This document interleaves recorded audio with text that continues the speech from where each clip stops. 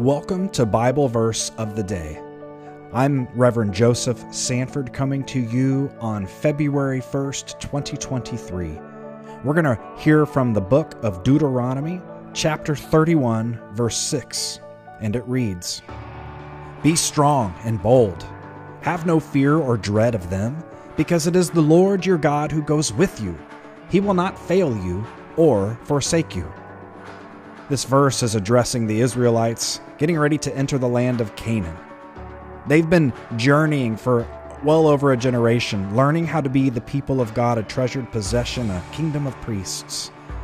And they're going to go into a new land with a whole new set of challenges, and they are going to struggle to remember who they are and what they've seen. We can identify with this. We've gone into new areas in our life. We've moved. We've started a new job, a new church. We've just entered into new circumstances. And especially if you've been called by God, you are going to go into new and scary circumstances at times. We are to remember who we are.